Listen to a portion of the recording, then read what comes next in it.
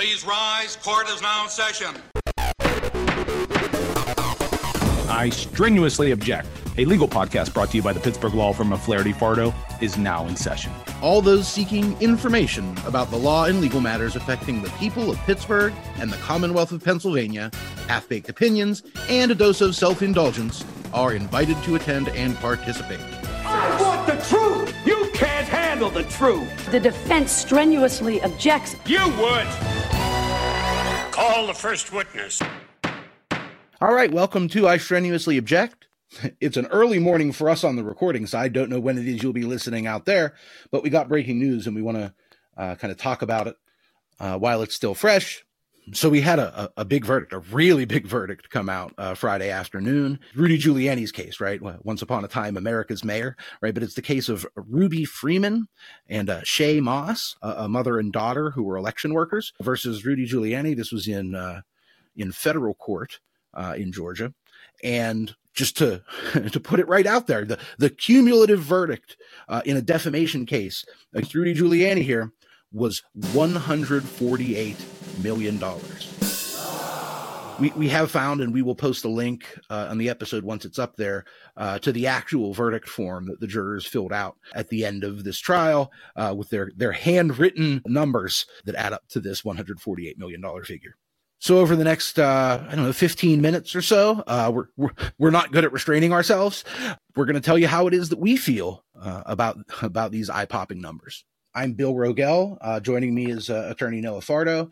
We're both partners in the firm Flaherty, Fardo, Rogel, and Amick in Pittsburgh, Pennsylvania. Noah, I'll pitch it to you right out of the gate here. You saw the news story, and we've seen the actual verdict form. What are your thoughts? Yeah. Good morning, William. So, is the Giuliani verdict fair? Let's break it down for us, Bill. What was the verdict? 150 million in the aggregate? Almost. $100 billion. So the cumulative total here is $148 million. There are two different plaintiffs here, a mother and daughter, who were each awarded $36 or $37 million in compensatory damages.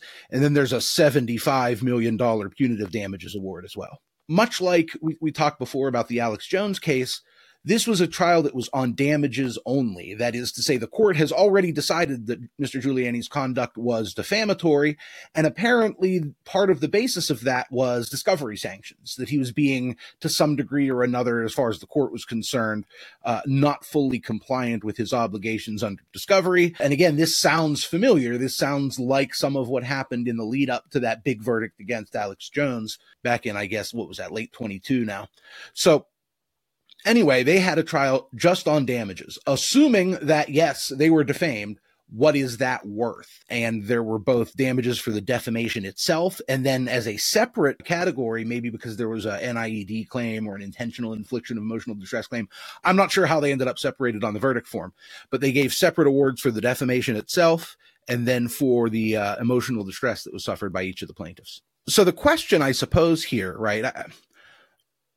Again, this whole trial was just assuming that what was said was defamatory, right? That these public statements were injurious and were otherwise improper. And I'm sure there's going to be appeals, right? I know that the reports are that Rudy Giuliani's basically broke at this point. I don't know how he's going to get the lawyers to do the appeals, but someone's going to do it. And I know he's got some First Amendment stuff he wants to raise. And there are ways of collaterally attacking what happened here. But for the purposes of the verdict itself, again, we're just operating under the assumption he said false stuff about these election workers. And then the trial went for 4 days, basically talking about the level of harassment that this mother and daughter went through, right? Their names got publicized. They were subject to all sorts of awful abuse, awful racist abuse in particular, to the surprise of exactly no one in the world that we live in. These were private individuals living private lives who were trying to be civil servants, right? Our election system is, who knows how many thousands of people, someone's probably tried to count it out, have to work like physical rubber meets road stuff to count the ballots, collect the ballots, move them from point A to point B. Or, the whole election system depends upon people being willing to do that. And I don't think that level of service necessarily should subject you to this kind of publicity. And that's the thing, right? Like, the defamatory statements here, that made these two women famous or infamous in a way that they wouldn't have been otherwise. Some people dream of that kind of notoriety, but other people, I mean, Noah, you don't want to be known or seen. What's it worth to you to go from being kind of, a normal private citizen to someone who's widely publicized and subject to stacks and stacks and stacks of harassing content from strangers? That's what I want to get to as lawyers. So Giuliani was wrong. He admitted it. And the jury has to value the harm from everything they suffered. And what they did on the verdict form was they awarded approximately $16 million each for the damages called defamation. They awarded the same amount, about $16 million each, for emotional harms. So they were each awarded $32 million along those lines. And then the jury, in a final line, awarded $75 million in punitive damages, which is damages awarded to punish bad conduct. But Bill, what I'm having a problem with all weekend, I'm not saying they're not entitled to $32 million. They may be. Like, the jury has to pick a number somewhere. But don't ever tell me to settle a wrongful death case for less than that amount in the future. I mean, we deal with hospitals killing people, doctors negligently killing people, and the defense is offering $1 million, $2 million. I mean, how many times have we seen the value of a life from $1 million to $2 million? But nobody has a problem with $64 million when notoriety was brought to these ladies. When I understand it was more than that. But that's where I want to hear you make a counter argument. How can we ever settle a case in the future concerning a wrongful death for less than $64 million now? Same with Alex Jones. I mean, $4.5 billion, right? Nobody died. Oh, you're having a bad day? Did you die? I got shot. But did you die? Well, on this episode of Sour Grapes Theater, look, the system fundamentally undervalues dead people, right? Wrongful death cases do not get awarded sufficient damages. We've often talked about the fact that, from a what the case is worth perspective, having millions of dollars of projected medical expenses further in your future ends up being more valuable to a case than a plaintiff actually passing away. I do think that they should be getting more than they do, but plaintiffs' attorneys and defendants' attorneys both know that wrongful death cases go to verdict all the time and get $2 million, $1 million, $3 million. Never mind the fact that this was a case where there was no actual meaningful contest to liability by the time you got to trial, right? Settling a case where the defendant says, yes, this is my fault, this is only a case about damages, looks a little different than settling a case where a doctor or a hospital is showing up in court saying, I didn't do anything wrong, I was trying to help this person, right? Rudy Giuliani is not making the defense, I'm trying to help these election workers. And that really matters. And maybe it shouldn't, right? But we're talking about monopoly money, and we're talking about trying to send messages to rich and famous people who were Times Person of the Year 20 years ago. That level of notoriety and fame is a game changer for what a jury's doing. And it may be impossible for anyone to be totally fair and objective when you're dealing in that scope, in that magnitude. Let me put you on that jury, because I have no doubt you would honor your oath and you would bring great intellect to the discussion. But if you're in that jury and 11 other jurors want to award $64 million for defamation and emotional damages, are you agreeing in this case? Where do you stand? Do you think the verdict was too high? Look, they heard 4 days of testimony that I didn't hear, right? So let me anesthetize this at the beginning. I don't know enough about what these two particular women went through to know what I would do if I heard 4 days of testimony about how this wrecked their lives and then had to put a dollar figure on it, right? I am looking at this from a greater distance and with way less information. My supposition here is, when it comes to punitive damages, I'm more interested in fixing a damage award that is trying to dissuade Rudy Giuliani and people like him from engaging in this sort of conduct, where, some non-rich, non-famous private citizen kind of becomes a victim in this whole political sphere. But for compensatory damages, yeah, look, it would be hard for me as a juror not to say, $36 and $37 million is compensation for admittedly awful abuse, right? And admittedly really detrimentally affecting their lives. but they're alive, right? There are cases all the time where people die or are severely physically injured to the point that, you know, their quality of life drops to nothing. And those cases aren't worth anywhere near $36 million in compensation. But again, jurors don't typically have that information. It's why lawyers keep other lawyers out of their jury pools, because of course I would be doing a mental comparison to what courts award to people who die.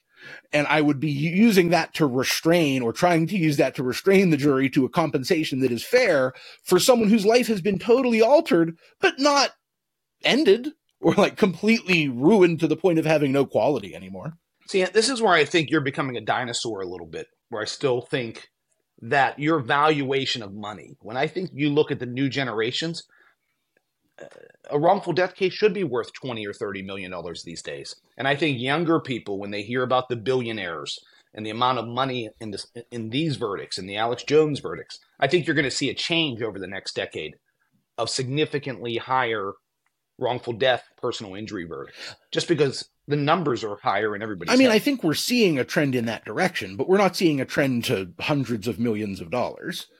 And I don't think we will, right? I don't think the going rate for wrongful death cases is suddenly going to become $60 million because people have been seeing $100 million verdicts in the news. That said, I do think that our jury pools now, perhaps more than ever, are starting to recognize that, you know, giving someone $800,000 or $1.5 million, you know, it is not earth-shattering, news-making vindication for plaintiffs in these sorts of cases. And if that's what jurors want to do, right, is say, this thing that happened to you was awful, and we want to kind of give you a measure of justice back at the back end, then yeah, I mean, I do think the price of poker is going up, as it were. You called it monopoly money earlier on. Why did you say that? I haven't looked at the demographics or the individuals on this particular jury. I don't know what's out there in that regard. I promise you, none of them have ever seen, you know, $148 million or $60 million or $30 million.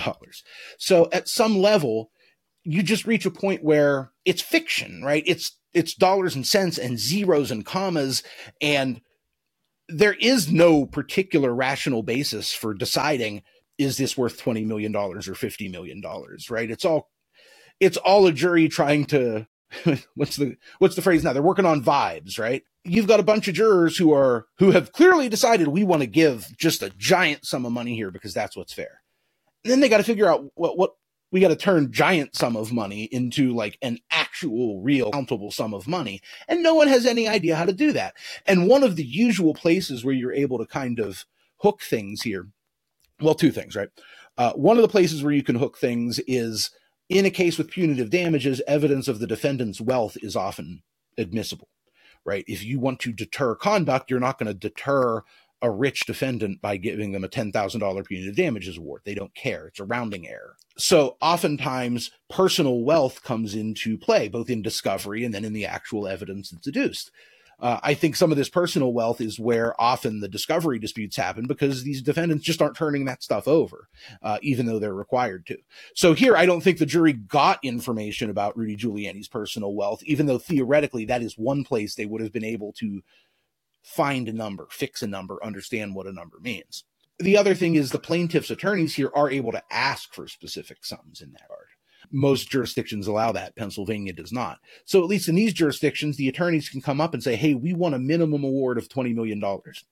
And that gives the jury something to start on. Like, do I agree with the plaintiff? Then I should give the plaintiff what the plaintiff wants. Do I think it's even worse than the plaintiffs are letting on? Maybe. So again, in a world where you're totally adrift, just trying to make up a number, something like that is at least a jumping off point. But these attorneys didn't walk up there and specifically ask for $148 million, right? The jury did their own thing there. Yeah, I had one more question about the damages, Bill. So I thought it was interesting. They awarded, there was 3 lines on the verdict form, and the first one was just for the defamation, $16 million. And then the second one was for emotional injuries, $16 million. I don't understand. I mean, to me, I'm having a mental gymnastic of you're awarding $16 million, not for any harm suffered, just for him saying something false. Is that how you understood the verdict? because the second line is paying me $16 million for all of the emotional harm I suffered. But the first line is paying $16 million just for defamation, in quotes. Well, you're asking me to speculate a little. I haven't reviewed the pleadings. I don't know if there were separate, say, defamation counts and like infliction of emotional distress counts, in which case these could be damages for two separate legal theories, even though there would be some expected overlap between those two as far as the damages here. But otherwise, when you're talking about defamation, one of the damages you've got kind of separate from your own emotional distress is damage to your reputation itself, as separate from how you feel about your reputation, but just kind of objectively the fact that harm was done to your reputation and your good name. And it may well be that the distinction here is one set of damages here is damages for the fact that there's kind of a scarlet letter that's going to follow these women for the rest of their lives based upon their being associated with election fraud. And then the other is damages for, now let's get into the nitty gritty of what I actually suffered. Here's all the people who harassed me. Here's all the things that were said to me. People saying mean things to you is not defamation, right? It's not like those are statements of fact being made to them. And anything you say to a person, I can't defame you to yourself, right? That's not a thing, because you're not relying upon what I'm saying you to come up with opinions or understand facts about yourself. So I have a couple theories as to what that specific distinction is, but really my guess is everything overlapped so much that just giving them more lines gave more opportunities for awarding different damages here. And I do think in that regard, there is some art to, and I think art, not science, is the way to think about it, to what the right number of kind of lines and blanks and what the layout of a verdict form should be.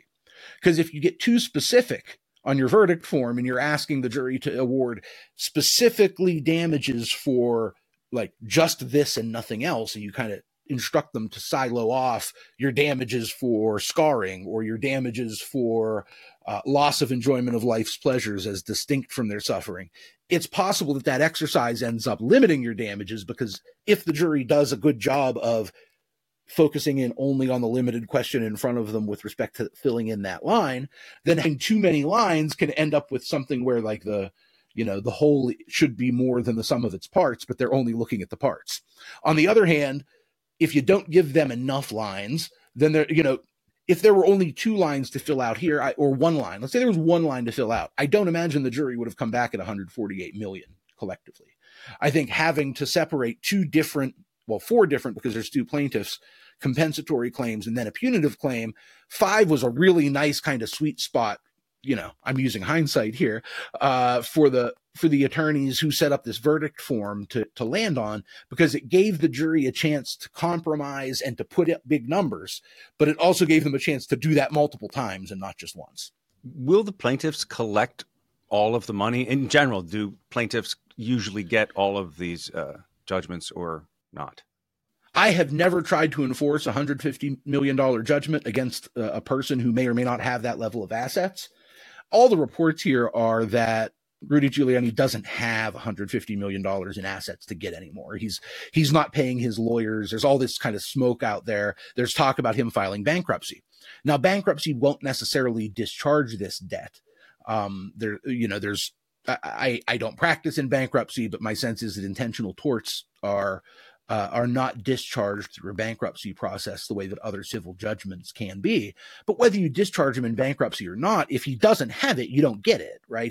He's not going to manufacture this money, whether before or after a bankruptcy or whatever. So is there going to come a point where there's enough money out there to make an offer to these plaintiffs that they're willing to accept rather than facing appeals and collection difficulties? Almost certainly, right? The question is, what will that offer be, and will it be enough? It is unlikely to me at this point, with what is left in Mr. Giuliani's expected life, that he's going to be able to earn enough money at the back end of a bankruptcy or anything like that where these women are going to get paid this whole amount.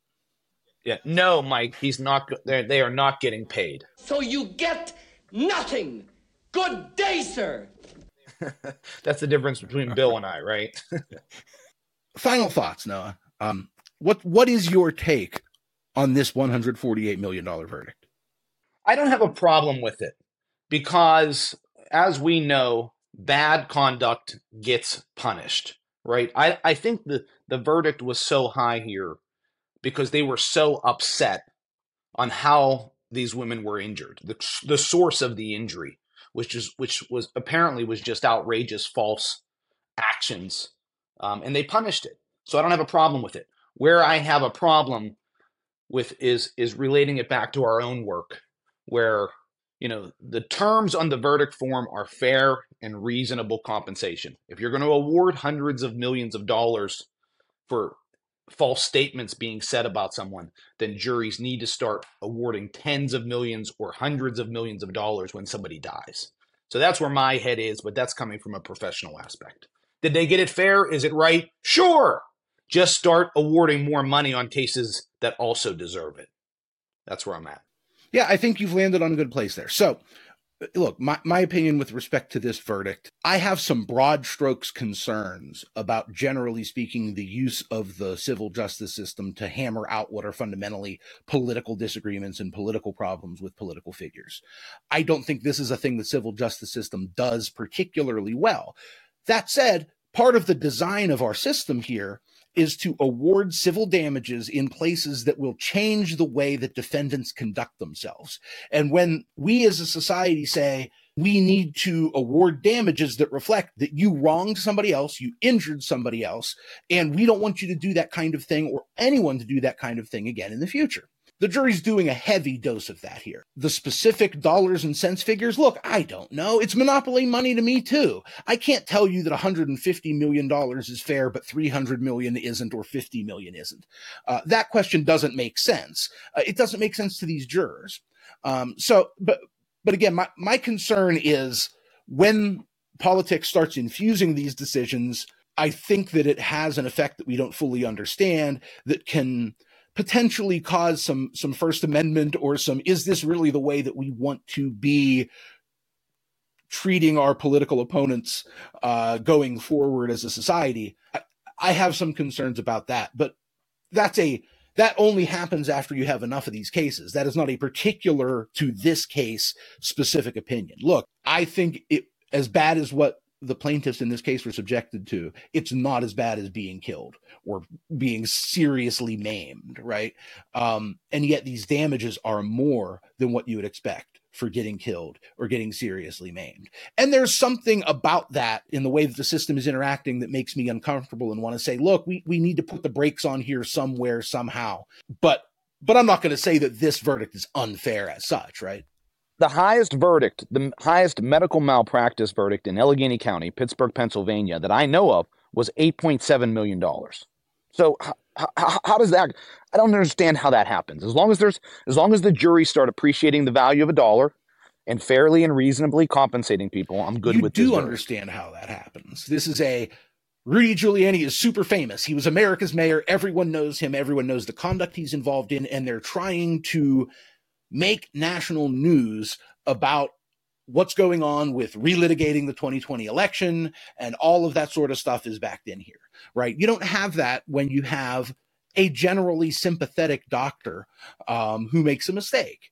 And this is a problem inherent in the system. Once you decide that there's liability, you're not supposed to really be thinking about the nature of that conduct anymore. All you're supposed to be thinking about is, what is that injury worth? And if you do that job, as awful and as millions of dollars, and they should get millions of dollars, these particular plaintiffs should get, should they be getting, 10 times or 20 times what people who are dead are getting? Probably not. But I think that's undervaluing death, not overvaluing these injuries. This is what's going to frustrate me today. It's one thing to punish him for the $75 million. It's another to award $64 million for their pain when they don't award tens of millions of dollars that are really feeling the physical pain. I'm going to keep that hair on my tongue this morning. I have a hair on my tongue. Can't get it off. You know how much I hate that? Well, I will add this, just as kind of a philosophical counter to that. We're all going to die, right? When we're talking about awarding damages in a wrongful death case, one thing worth thinking about is that's the end that's waiting for us all. Oh, great. Who's to say that it's not worse? Like, we're all going to die sometime anyway, but we don't all have to become infamous like accused of stealing an election and being accused of being a threat to democracy. Infamous is when you're more than famous.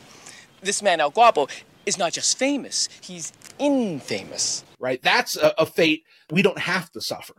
So maybe it makes sense that, you know, juries view that sort of thing where, hey, guess what? You're not just famous, but infamous now. Wow, the infamous? And that's going to follow you the rest of your life and completely change what your life is and who you are, versus death, which it's coming for us all anyway. All right, thank you for joining us on this episode of I Strenuously Object. Please subscribe, rate, and review the podcast. If you have any questions or our Mailing It In segment or any feedback or questions for the podcast, email us at iobject@pghfirm.com. We are on Instagram at iStrenuouslyObjectPodcast. For any legal needs that you may have, visit Flaherty Fardo's website. That's www. I don't have to say that, right? We're all grown-ups here. pghfirm.com. Until next time, some parting advice. We're not just doing this for money. We're doing it for a shitload of money.